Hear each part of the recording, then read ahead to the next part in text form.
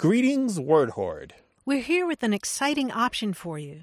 A version of our podcast without any ads. That's right. No advertising interruptions, just the content you love, ready to go in your favorite podcast apps like Spotify and Apple Podcasts. It's another way to support the show, ensuring that we keep bringing you the word stories and language explorations that you love. Try it at waywardradio.org/ad-free. And it's affordable. For just a small subscription fee, you can enjoy A Way with Words uninterrupted, except by us. Plus, it makes a great gift. Know somebody who loves language as much as you do? Give them the gift of words. Easy to sign up, easy to enjoy. It's the same A Way with Words, just streamlined for your listening pleasure. Go to waywardradio.org/ad-free. Support us, support the show, and enjoy an ad-free listening experience. waywardradio.org/ad-free. Thank you. You're listening to A Way with Words, the show about language and how we use it. I'm Grant Barrett. And I'm Martha Barnett. On our Facebook group, Arlene Westhoven wrote, "After certain gatherings, my family sometimes said, 'I haven't had so much fun since the horse kicked father.'" Poor Dad. Yeah, and that reminded me of the one that I heard growing up, which was, "I haven't had so much fun since the hogs ate my little brother up." No. They would, too. Hogs can be mean. Yeah, you know that from experience, right? Absolutely. A lot of people chimed in with their own versions that they'd heard. Ken Jones said that his family said, "I haven't had so much fun since the barn burnt down." And Sarah Bradley said, "I haven't laughed so hard since Maggie fell out of the hearse." And these are all usually said when you didn't really think it was funny. You know, maybe it's sarcastic. Maybe it's ironic. Or both. It's sometimes genuinely said and sometimes sarcastically said. Mm-hmm. Well, we haven't had so much fun since the last time you called us, so pick up the phone, 877-929-9673. That's toll-free in the U.S. and Canada. Everyone else can talk to us on Twitter at WAYWORD or email us words@waywardradio.org. Hello, you have A Way with Words. Hi, this is Dexter Strong calling from Huntsville, Alabama. Hi, Dexter. Welcome to the show. Thank you. What would you like to talk with us about? So, we got married. I got married about a year and a half ago, and my wife is from the Midwest. She's from Minnesota, and she calls our conversations a rhetorical adventure because they are littered with Southern idioms and phrases that she just never heard. And I sprinkle in Southern vernacular and Black vernacular into all our conversations, like indiscriminately. And she just has never heard many of the phrases that I use. And once, this was early when we were dating, she sneezed. And instinctively I said, "Scat, cat." And she looked at me with this puzzled face.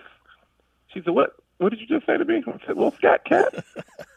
And it's a phrase that I'd always grown up with. My mom, ever since I was young, each time I sneezed, she said "scat, cat" more frequently than she said "bless you."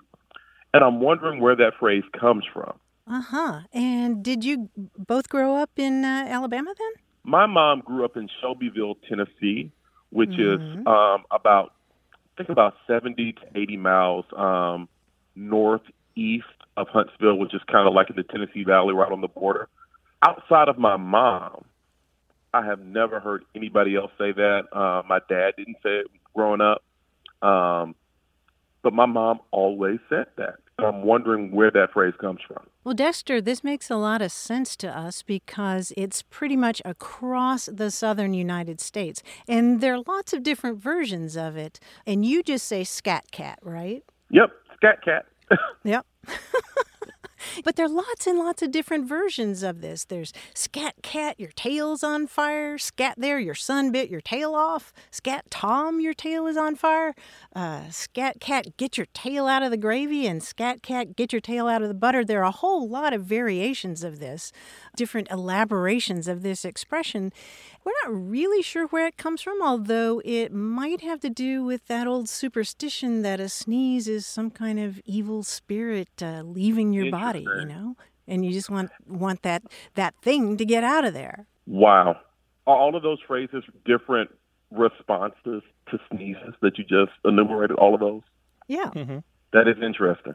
I always assumed that it had something to do with cats being, I don't know, something that people were allergic to. Well, that's another possibility for sure. I never thought that my mom was kind of symbolically warding off an evil spirit every time I sneezed. But No. now I thank her for it. Yeah, maybe not, but it's the expressions lasted so long that whatever it was in the beginning, it may not be that thing now. So she might have just learned it without any kind of... Oh, no, my mom's super superstitious. So Oh, is she? So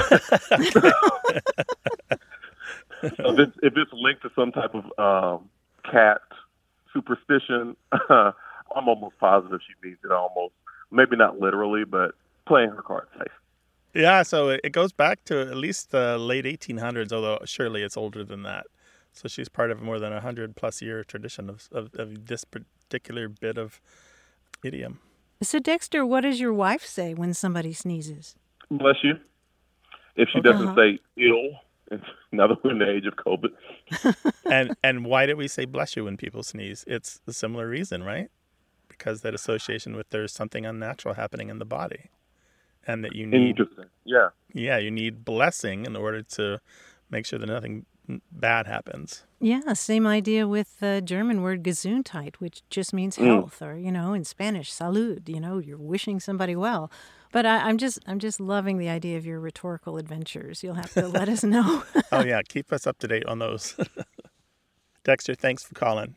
We really appreciate it. Thank you for explaining this. I can't wait to tell my wife that I'm not as weird as she thinks I am.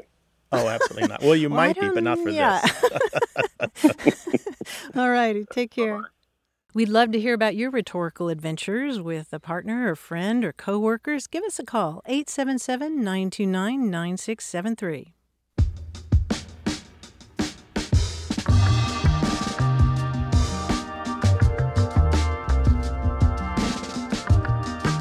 Recently, I've read a couple of references to electric eels, and that got me wondering, how do they work?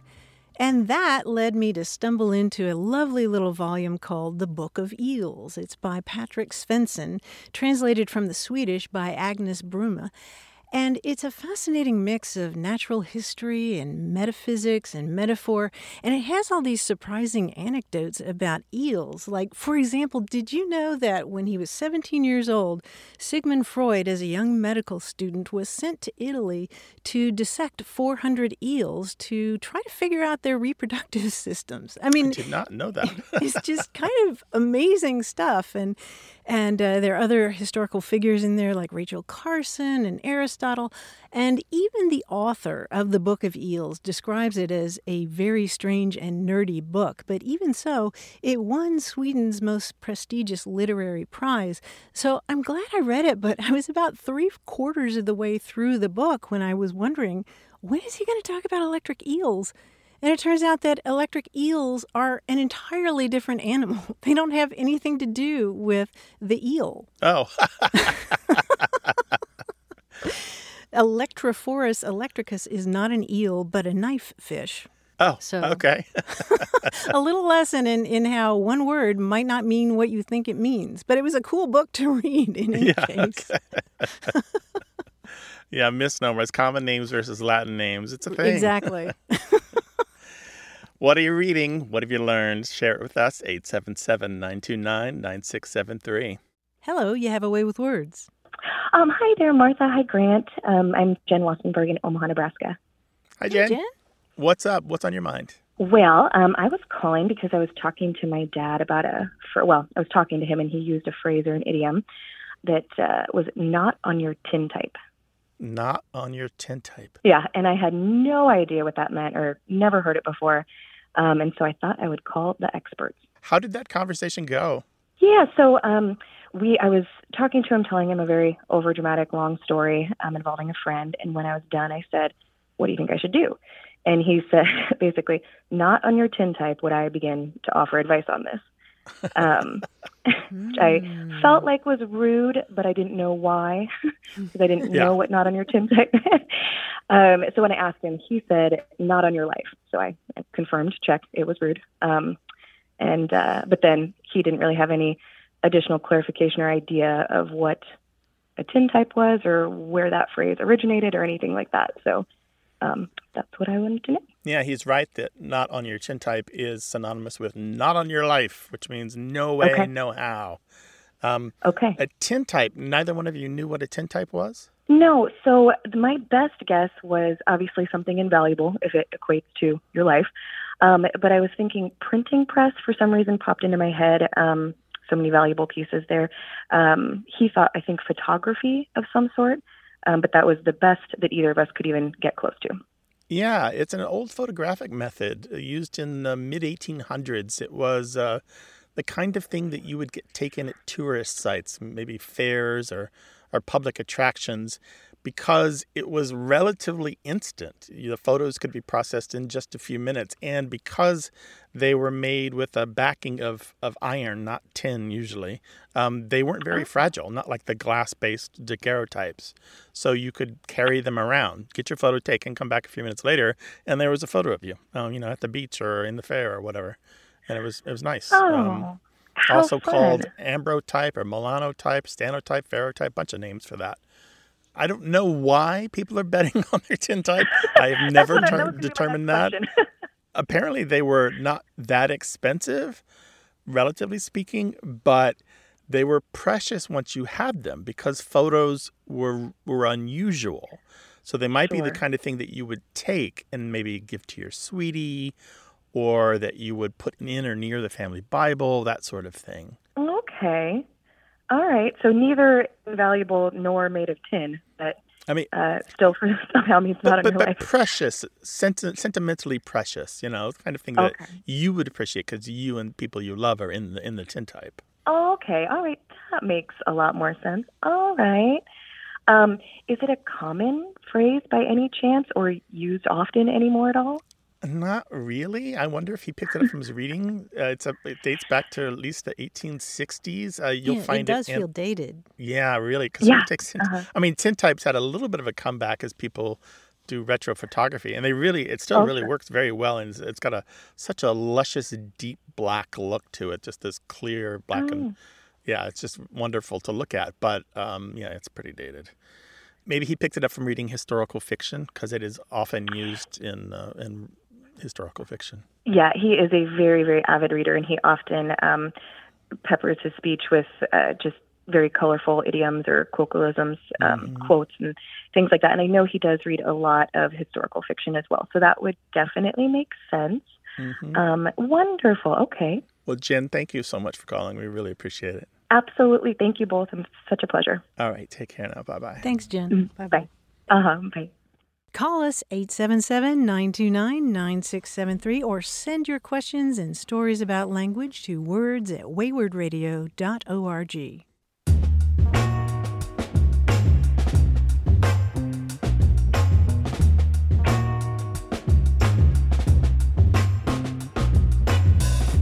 In Dutch, there's a great expression that means, he's all talk and no action, or he's all hat and no cattle. In Dutch, you say the equivalent of, they're selling fried air. Gebakken lucht. I love that. What is it in Dutch? Gebakken lucht. Something like that. I mean, my Dutch isn't what it should be. But in fact, it's practically non-existent. But they're selling fried air.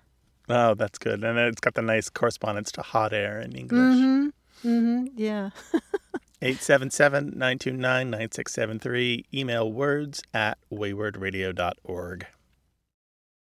Hey, we've got something special for those of you who love our show but could do without the ads. That's right. Imagine a way with words, the same engaging conversations, the same deep dives into language without advertising interruptions. We're talking about our ad-free podcast feed. It's sleek, clean, and it's just for our supporters. It's at waywardradio.org/ad-free. It's inexpensive, easy to sign up for, and works with all major podcast apps like Apple Podcasts and Spotify. It's an affordable way to support the show and get a seamless listening experience. And if you're feeling generous, why not give a subscription to another Away with Words fan? That's waywardradio.org/ad-free. Sign up today. Your support means the world. waywardradio.org/ad-free. Thank you. You're listening to Away with Words, the show about language and how we use it. I'm Martha Barnett. And I'm Grant Barrett, and here he is with a feather in his cap and a glint in his eye, our quiz guy, John Chinesky.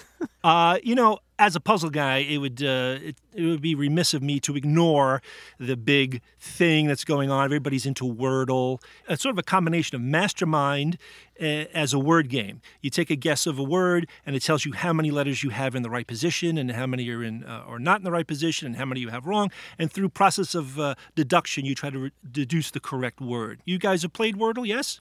Oh, yes, definitely. Oh, Couple good, times. good. Now, if you're lucky when playing Wordle, your penultimate guess is a word with 3 letters in the correct position and 2 letters switched. Easy peasy, right? 3 greens and 2 yellows. Mm-hmm. Sure, I'll give you a word. 2 of the letters can switch places to make the goal word, but which letters those are for you to determine.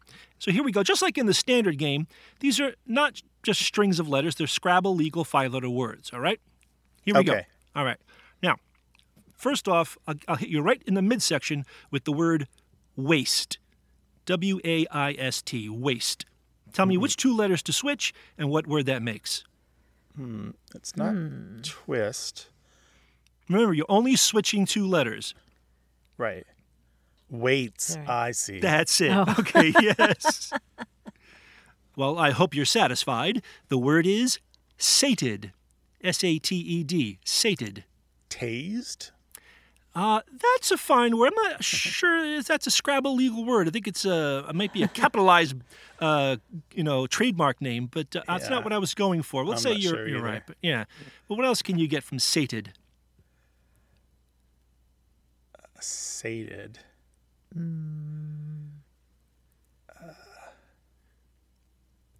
Okay, your colors are yellow, green, green, green, yellow.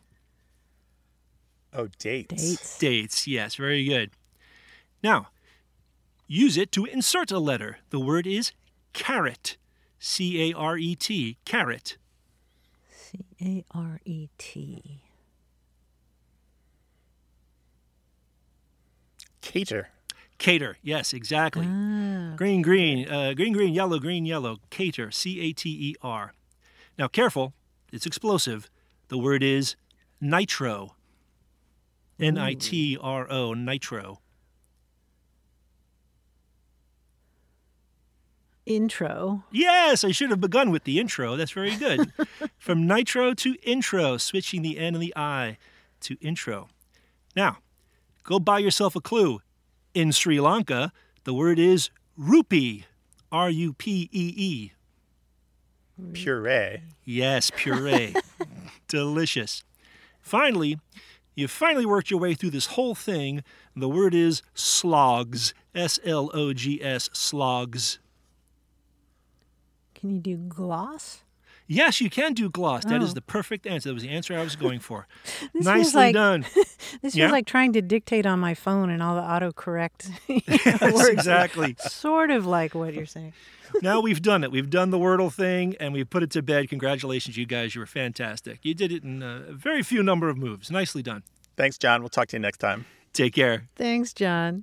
And we'd love to talk with you about language, so give us a call, 877-929-9673, or send your stories about your experiences with language to words@waywardradio.org. Hello, you have a way with words.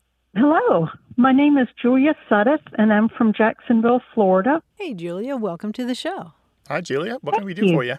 I'm interested in the expression "ta-da," and how that came about was my husband and I are both at the age where we're losing words, and sometimes the words have just gone, and sometimes we know them but we can't speak them. And so he has come up with this expression where he says "ta-da." And we were with our grandson who just turned 3, and he is gaining words. And so when we say something and he doesn't know what it means, he says, "What does that mean?" And he asked me that when Mike said "ta-da" to him about something. He said, "What does Grandpa mean?" And I was trying to figure it out, and I've thought about it for the last couple of months, and I think what Mike is saying is, I have something that I needed to do, and I've done it successfully. So like if he's climbed up the stairs to go see Jesse's house, and Jesse opens the door, Mike will say to him, "Ta-da!" Like, I've arrived, right. Or yesterday morning when I was getting him up and he opened his eyes and he said to me, "Ta-da!" So I think that's what he means, but I don't know what that means to other people. Right. Are there any associations in your mind with professional performers? Oh, with that word? No, I had never heard it. And it's not something that he used to say. He only has started saying it within the last few months as he's having more and more trouble saying what he wants to be saying. Mm-hmm. Yeah. So, no, I hadn't. I'm not familiar with that expression at all. Yeah, that kind of aphasia can be frustrating, but it sounds like he's found a pretty decent solution to his problem for now. I hope it works out in the end. Yeah. Ta-da. So what it does is it imitates the sound of a musical flourish meant to embellish the big finish of a performance, like the big moment of a reveal in a magical act. A lot of people associate with that. So it's like it's supposed to represent a short note and a long note. So it's us imitating instruments. So the instrument would actually perform those two notes however that would sound. Yeah. Oh. Horns, maybe. Yeah, I'm thinking of trumpets. Mm-hmm. Trumpets. Or trumpets. Interestingly, the first use we know of tada in print, spelled T-A-D-A-A, with no hyphen, is about a music act where there's this magician, this conjurer, tells the orchestra that he doesn't like what they're doing, and he says he wants something, he's disgusted with their performance. He says, "I want a tada from you." And so at the moment that they're supposed to give him a ta-da, instead of playing their instruments, they all shout out loud, "Ta-da!" Just to irritate him further, I guess. That's so funny. I can't imagine where Mike would ever have heard that, though. It's really pervasive in our culture, wouldn't you say? Yeah, I would agree with that. When I do improv and we play games among ourselves on the team, the idea of the game is to just go faster and faster until somebody screws up. And we have embraced that ta-da, and if you're the one who screws up in this game, you just say ta-da, and it's a way of embracing that mistake, and it almost sounds like that's sort of what your husband is doing as well, Except that he's not saying I messed up; he's saying I did it correctly. Well, yeah. So it's kind of the opposite idea. That's so interesting. Huh. But he is claiming what he just did. Yeah. He's claiming what he just did. Yeah, yes. voila. Yes, like voila, right. Except that he doesn't know French either.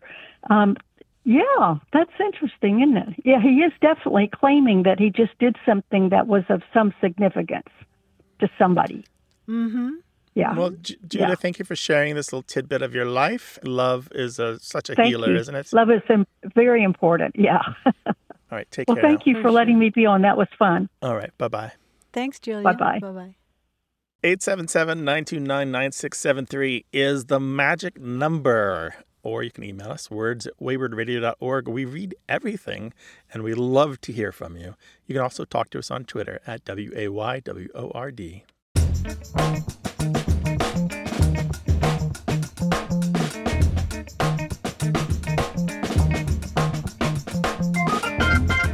Jean Holler, who lives just north of Asheville, North Carolina, wrote us to say, I was reading Simon Winchester's The Professor and the Madman, and he used the phrase piling Pelion upon Asa. With no further explanation, he evidently assumed his readers would get the illusion. He wanted an explanation for what pile Pelion on Asa means, and it means to make an already difficult situation even more difficult by adding an extra task, and it's an allusion to Greek mythology. It involves two mountains in Greece called Pelion, P-E-L-I-O-N, and Ossa, O-S-S-A. And there are various versions of this myth, but basically There were these two 9-year-old giants who stood 40 feet tall, and they decided that they were going to declare war on the gods. So they got this bright idea to get up to the heavens to fight the gods by piling Mount Ossa on top of Mount Olympus and then Mount Pelion on top of everything so they could climb up there. So the expression to pile Pelion on Ossa is sort of the story of what happens when you have two out-of-control 9-year-old boys.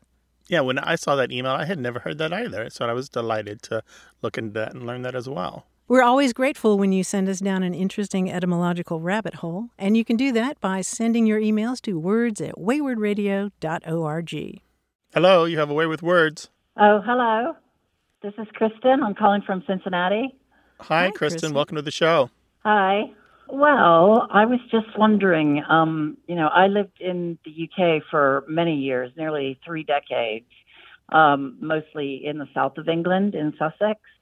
And we had a particular word for the little footpaths, public footpaths that run between sort of houses and shops, maybe as a sort of a shortcut from one street to another, if the streets were parallel, or maybe from your street between some houses and public buildings to where the shops were or something like that.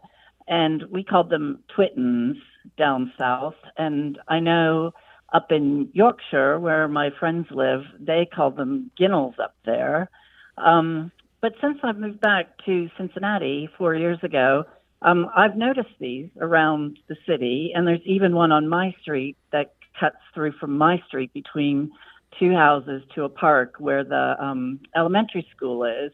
But there aren't any particular name for them, and I've discussed this with a few of my friends, and I was just wondering if there are any sort of regional names in the United States for those kind of public footpaths that are just shortcuts from one street to another or something like that. Yeah, I grew up down the Ohio River a little ways from there in Louisville, and I think we just called them alleys, honestly. Yeah, alleys sometimes, yeah, I could see that. I mean, to me, an alley runs behind a house, and it's actually a place where you could drive your car. But these are strictly just for people to walk on. Right. I think most Americans, if they were in the UK and they had to name that, they would probably call it an alley, though, even if it were more formal. But alleys take so many different kind of appearances in the United States. But so let's spell Ginnel and Twitten for everyone. So Twitten is Twitten from the south of England. That's in Sussex. And Ginnel is Ginnel, Northern England, and in Scotland. But those aren't the only terms for those paths. In England, there's chair, which is Chare, and snicket in Northern England. Yeah, snicket I've heard of, yeah. Yeah, sometimes gully or 10-foot or gennel, spelled is another version of the gennel, and jigger and jitty. And in Scotland, you might have a wind, W-Y-N-D.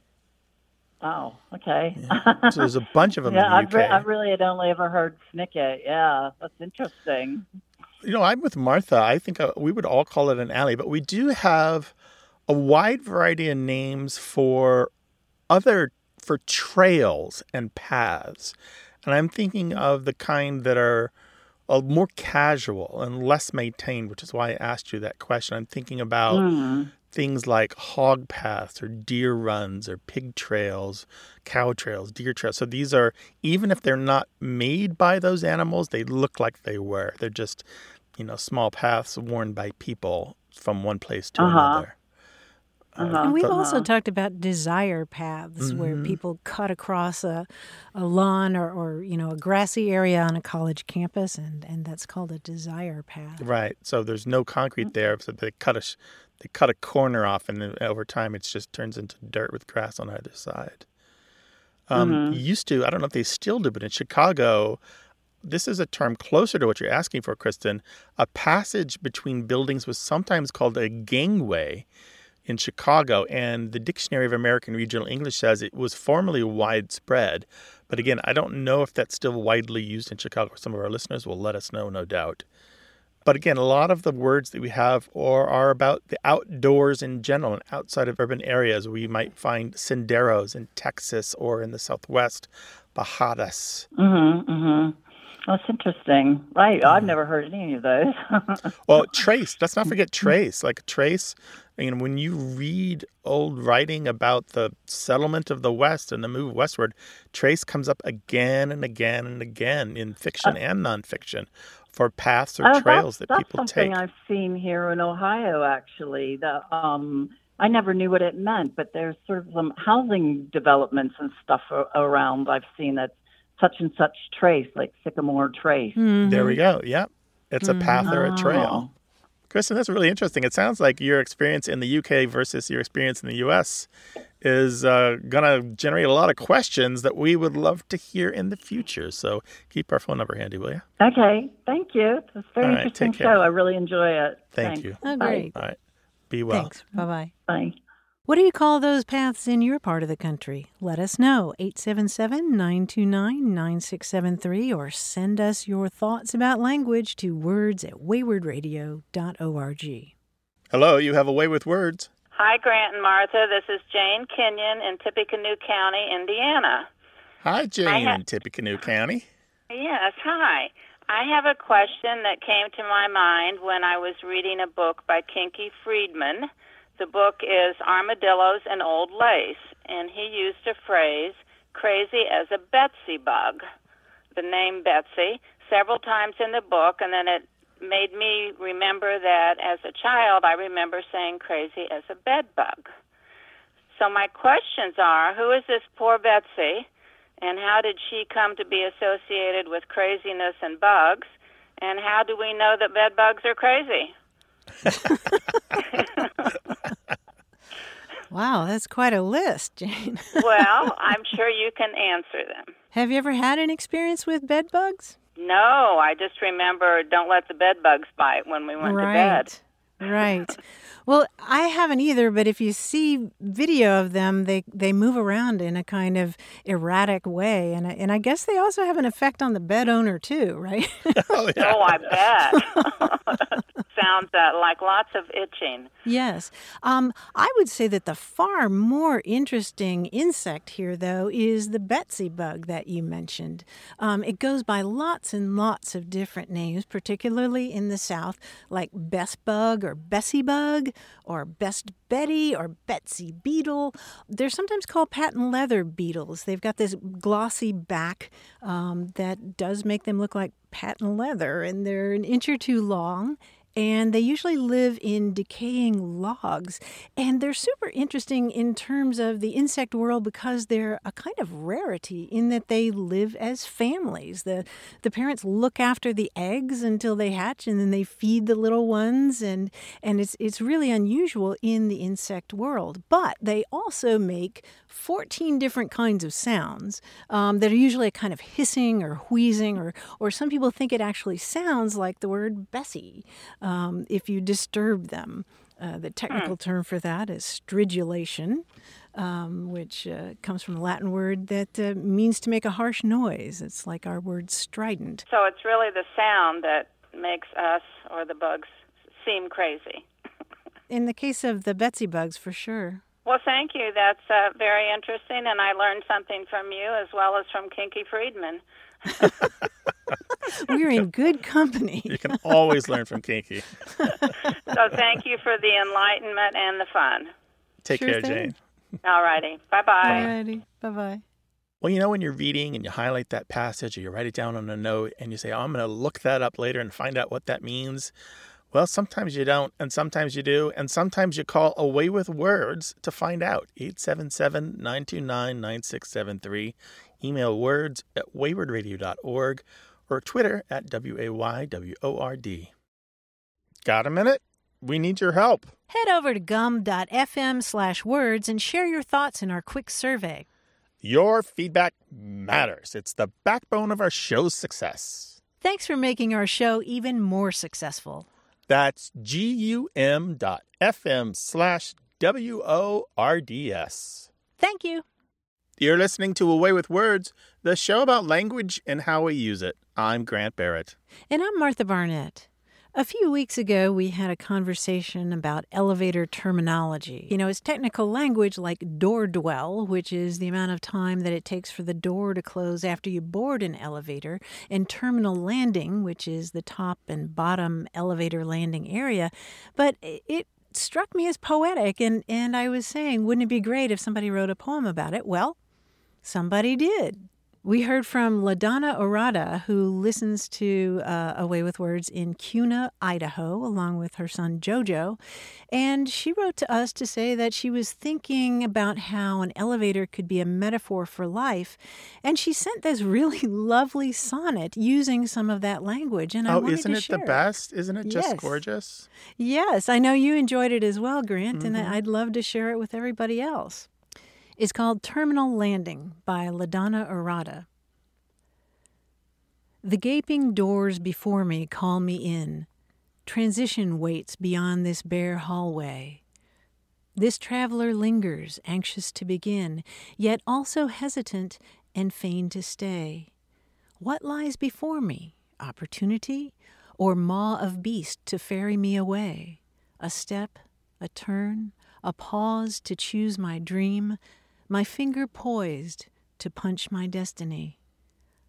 A breath, a gasp, a wait for the door dwell. With sigh, 'tis time to shed this earthen chore.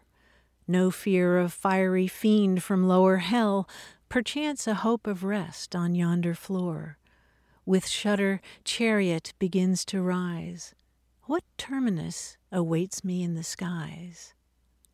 That is a metaphor for life, isn't it? And I love the mix of the modern idea of an elevator. I mean, obviously they're a couple hundred years old, but also just this could be a 500-year-old verse in some way. Some of the language that she's chosen. I just love it. The mix. Yes. In sonnet form. I thought it was Punch my gorgeous. destiny. Right? What terminus awaits? Yes. I don't think I can ever get on an elevator now, Grant, without thinking of this poem. It's going to be momentous from here on out, right? Every time I get in an elevator, I'm like, something's going to happen. Things will change. You never know. You never know. Thank you. And her name again is? LaDonna Orada. LaDonna, thank you so much for that poem, and we will share that on our website. And if you've got something that you've been inspired to write based on the show, we'd love to read it. 877-929-9673, or send it an email to words@waywardradio.org. Hi there. You have a way with words. Hi, this is John Coons. I'm calling from Waverly, New York. Well, welcome to the show, John. What's on your mind? My mother was a character. She was, we all usually have somebody in our life that they have their own vocabulary. She'd have her own sayings, euphemisms, and words. And long before Ron Howard and Henry Winkler and Happy Days, she was calling us kids nerds. And I always thought that was a word that she made up. But, of course, as a teenager, I tuned into Happy Days and pops out of Fonzie's mouth. So I'm kind of wondering what you might have on that. Okay, nerd. And so give me an idea. What decade are we talking about here when she would have used this? This would have been the early 70s. Okay, good. Well, I was just wondering if she was like on the cusp of the early slang use for this, but it sounds like she was just a little past it. Nerd meaning... Yeah, what did she mean? I don't remember if she specifically, what we know as a nerd today. I don't remember the context. I was much too young, but I just remember her calling us it. So it wasn't like, you nerds clean up your room, or you nerds, you don't know anything? Or you nerds... Oh, John, stop being a nerd. Yeah. Stop. You're not wearing that outside this house, nerd. Well, not so threatening, but yeah. No, okay. But a nerd meaning somebody who's unfashionable or uncool dates back to early 1950s. The earliest print use that we have is 1951. But there's an asterisk to that, is that in 1950, the word nerd is used in a Dr. Seuss book. We don't know, word researchers and etymologists, if Dr. Seuss is the origin of the slang nerd. We just don't know. The line in the book is something like, then just to show them I'll sail to Catrue and bring back an itchcutch, a preep and a prue, a nurgle, a nerd, and a seersucker too. And we really just don't know. This is If I Ran the Zoo by Dr. Seuss from 1950. So it's weird that a word from a kid's book would show up in teen slang. It wouldn't be impossible, but and it's very interesting that that's 1950 and then nerd shows up in 1951. Maybe teenagers read to their younger siblings. Who knows? Yeah, or they were exposed to the word, and as they got older, it just became part of their vocabulary, maybe. Well, maybe, but again, there's like a 1-year gap from when the word appears in print in Dr. Seuss and then starts being used as teen slang. Huh. Yeah. One other theory is that it's from drunk backwards, but there's just no evidence really to support that, except that it kind of looks like it. Silent K. Okay.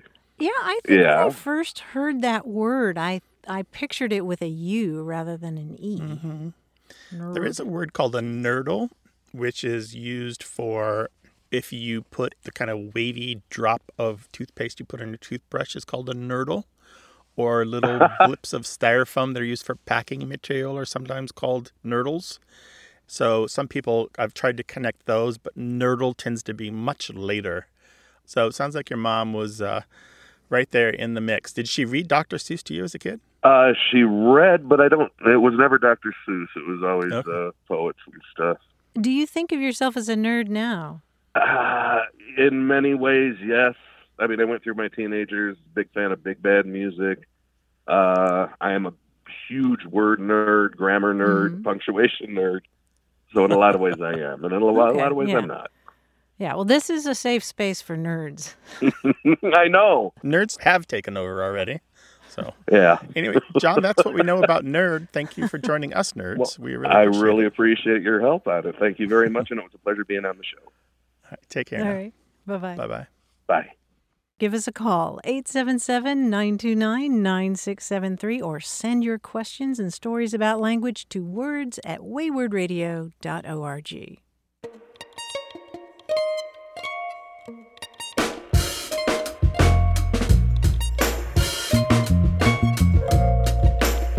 Charles Darwin was, of course, one of the greatest scientific minds ever, and I was interested in a line from his autobiography where he says, "If I had my life to live over again, I would have made a rule to read some poetry and listen to some music at least once every week."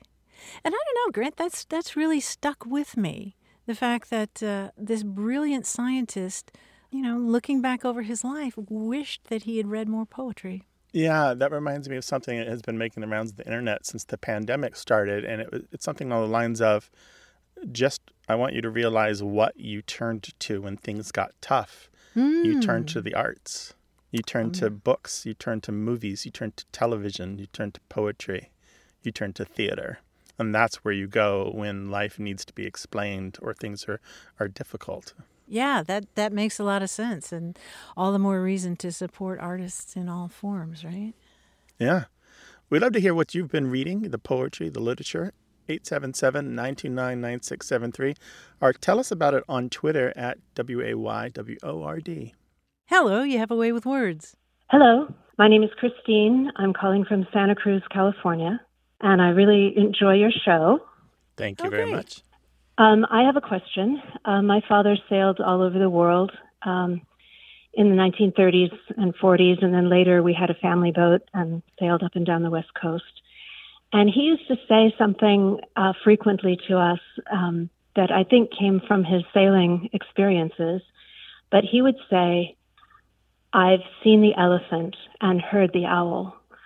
And to me, that meant, you can't pull the wool over my eyes. I've been there. Mm-hmm. But I don't know really the origins of that saying. And I just wondered if you had any history or experience with seeing it in other places. I have not. So, Christine, when he said, "I've seen the elephant and I've heard the owl," what was happening? Were you trying to fib as a kid?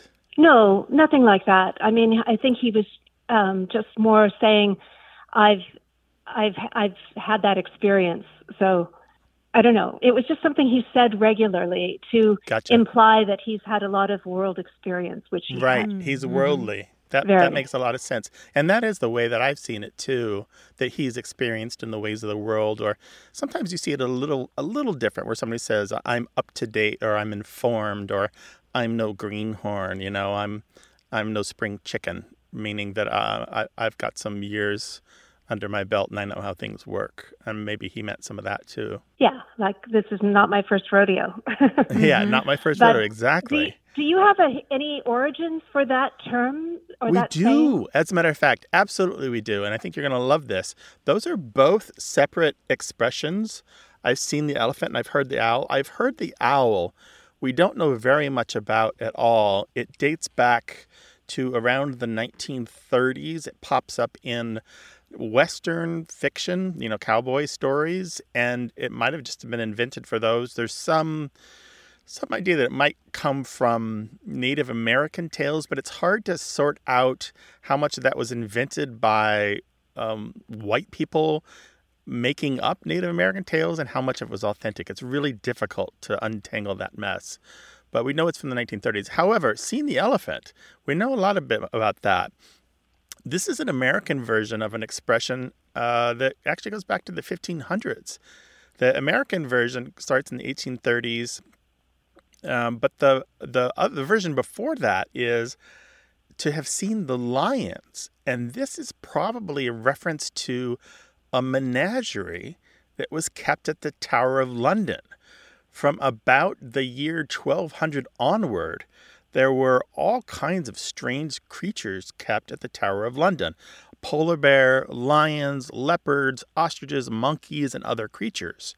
So if you had seen the lions, you had been to London, which of course was a major world city, and it meant that you were worldly just to be in London. But also you had seen these strange creatures from other parts of the world. You knew some stuff that anybody from the boonies or the sticks or the bush didn't know.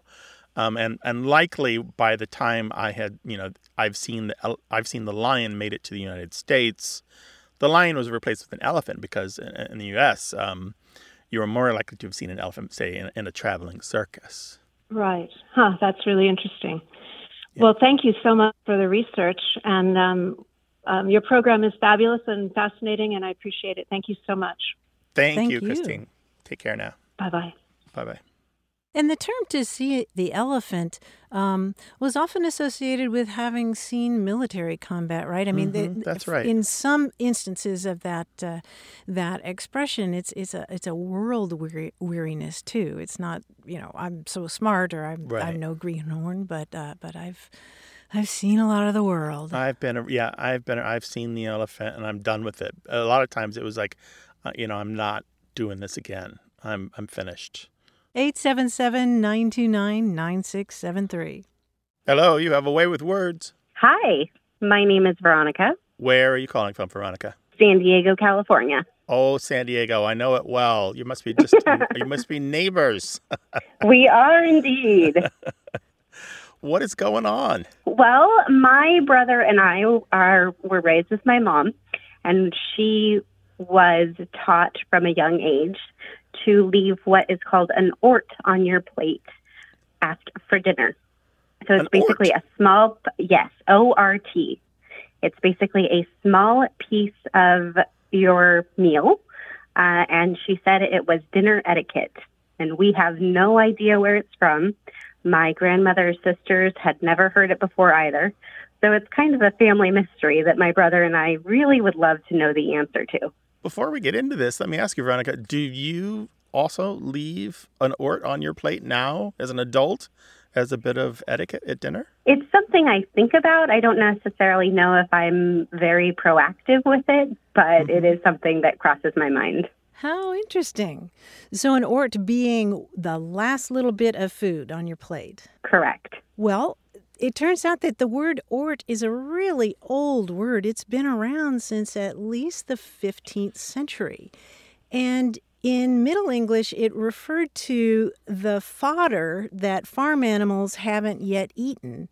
The stuff that they leave behind. And it may come from a Dutch word, we don't know, meaning to leave behind. But ort is an old word that means a fragment or a leftover, as you said. And it's been used metaphorically by lots of different writers over the years. Virginia Woolf famously wrote about scraps, orts, and fragments. And in fact, Shakespeare used the word ort a couple of times in his work, talking about the orts of someone's love, meaning, the last little bits of it. And D.H. Lawrence wrote about orts and slarts. Slarts is an old word that means leftovers as well. And I'm interested that she talked about it in terms of being mannerly, because sometimes we call that last little piece the manners bit, the idea being that you don't ever want your host to think that they didn't make enough food for you. So you always leave a little bit. Yeah, that little manners bit. Okay, well, that would totally make sense then. Yeah, or the manners piece, or sometimes even it's just called the manners. You might say, don't take the manners, or I'll eat the manners, or leave the manners in the dish. But I'm really interested that the word ort survived in your family, because we really don't hear it that much. We usually see it if you do a lot of crossword puzzles. It's a really handy word for crossword puzzles. Oh, good to know. Okay. Well, thank you so much for that explanation. It does put to rest a family mystery. Thanks for calling, Veronica. We appreciate it. Glad to Thank do you. it. Take care. Bye-bye. Bye-bye. I'm thinking about Martha's Orts. You had a blog at one time, Martha's Orts. Yeah, about 100 years ago. I had back when blogs were a thing. I think it must have been like 2004, 2006, something like that. Mm-hmm. Yeah, I had a blog called Martha Barnett's Orts, which were the leftovers, the things that I was researching that I didn't have any place else to put. Yeah, maybe your commonplace, right? Your commonplace blog was a place to put your orts. Yes. Language and culture and folklore and custom, they all go hand in hand. And we'd love to hear the intersection of those things in your world, no matter where you are in the world. 877-929-9673 is toll-free in the U.S. and Canada, or you can write us an email, words@waywardradio.org.